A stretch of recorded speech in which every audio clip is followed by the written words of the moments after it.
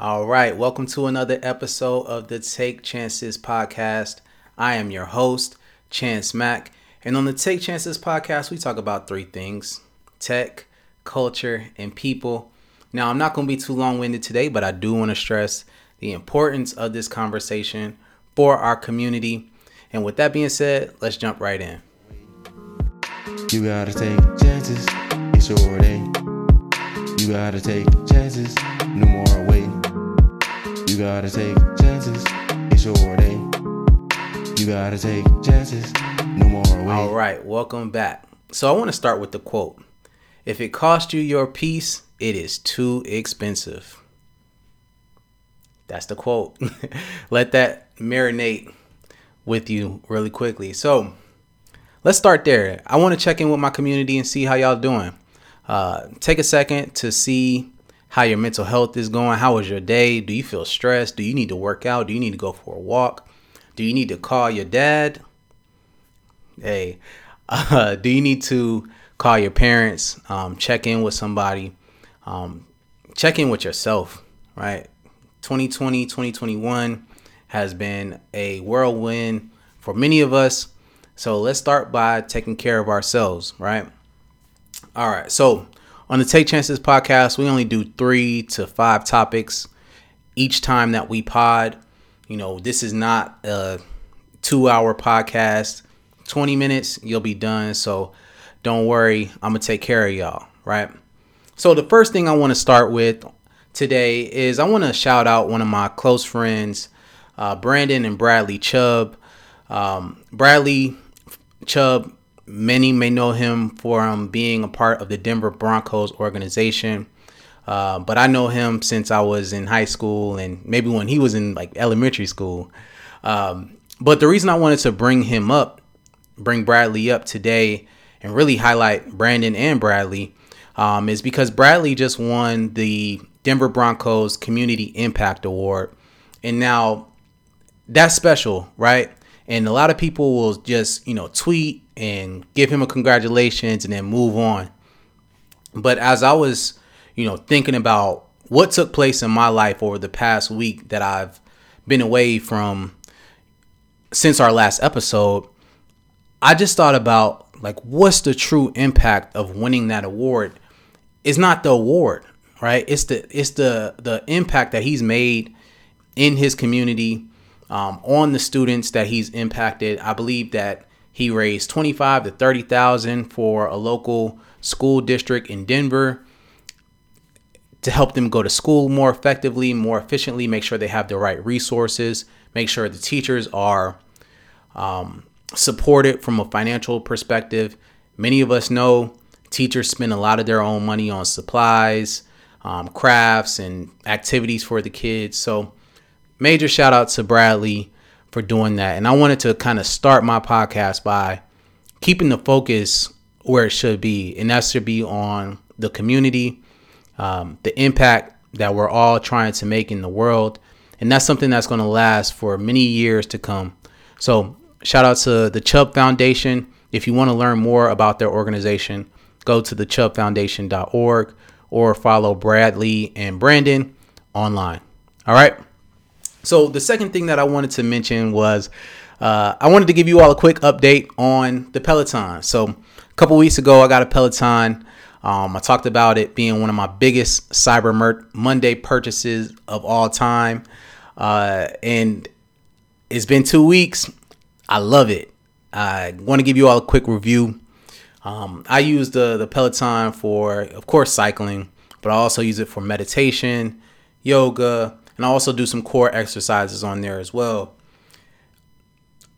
Y'all know I'm really big on mental health, but I also know that my mental health is also tied directly into my physical health. What am I eating? What am I viewing? How am I being active? I work in technology. I sit around a computer all day for the most part. I'm on my phone all day. Work from home. It's very easy for me to spend 10 hours, 12 hours in the same spot, right? But with my Peloton, it eliminates my need to go to the gym.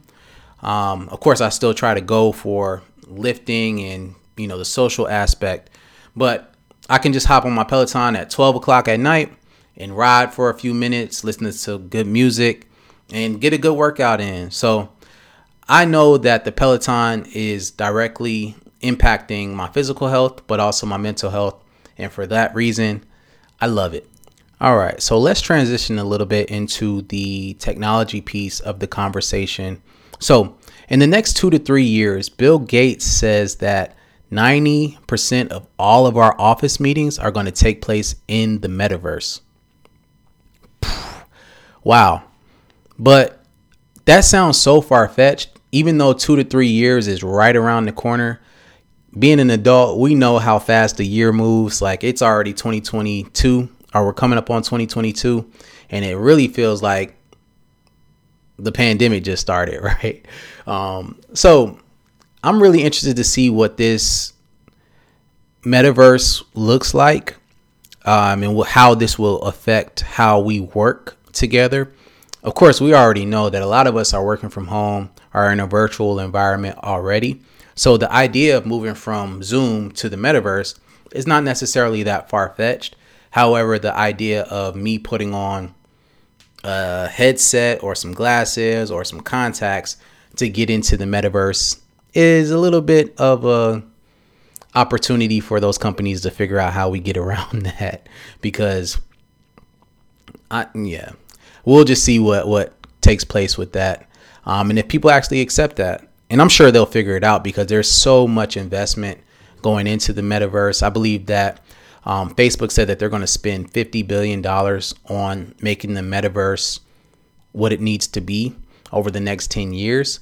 And I'd imagine that $50 billion could probably increase as time goes along. So very interesting to see what will take place in the metaverse. And it kind of leads me to the next topic that I wanted to talk about. So I wanted to take a second to address the idea of us moving to a Web 3.0 environment. So many of us are familiar with the internet and have grown up with the internet. And we've been primarily a part of Web 2.0. And I say many of us, like I don't have a pretty robust or diverse audience. I know I do have some people that, grew up before the internet even existed, right? Like the internet is a fairly new sensation to them. And I know time is relative, so let me just address that. But for those of us that are millennials, or maybe a little bit past the millennials, we've grown up with the internet. And the internet that we've grown up with has been a little bit of Web 1.1 or 1.0, which is just the foundation of the internet. And that's like the dial-up environment, which I do remember. I used to be a net zero user. And it transitioned to Web 2.0, and that's the environment that we're most familiar with today. That's when we've seen the rise of companies like Apple, Facebook, Twitter, a lot of the other social media platforms like TikTok. And now we're transitioning into Web 3.0.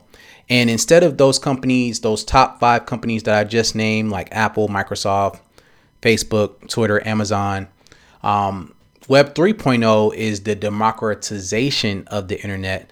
And that's going to create more opportunity for individuals like me and you to have ownership of the internet, versus the Web 2.0, in which Facebook, Google, Amazon, YouTube, they own the internet and they drive the economy.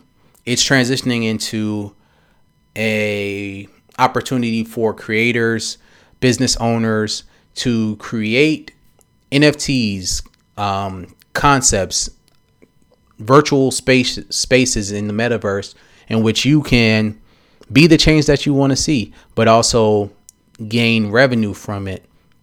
So very interested to see what Web 3.0 looks like. Of course, there is a lot that I can talk about here, but on the Take Chances podcast, we try to be brief and give you just enough to make you want to go learn a little bit more.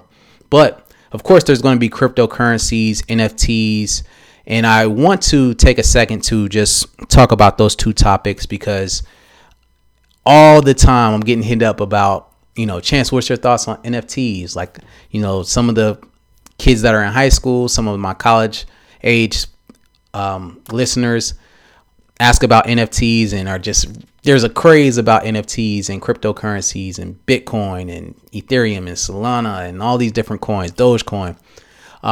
So let me just take a second to just address cryptocurrencies for a moment. So Bitcoin is the most popular cryptocurrency by market share today.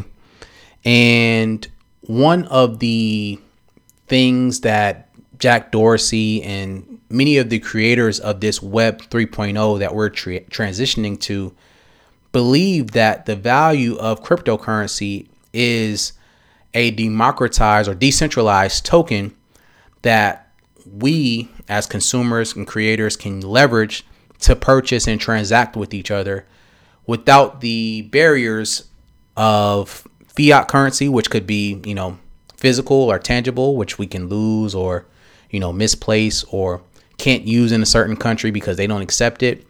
With Web 3.0 and us leveraging Bitcoin and Ethereum and all of these other cryptocurrencies, we will all have access to spending power. This is the air quotes because we know that financial inequality is a huge gap, at least in America.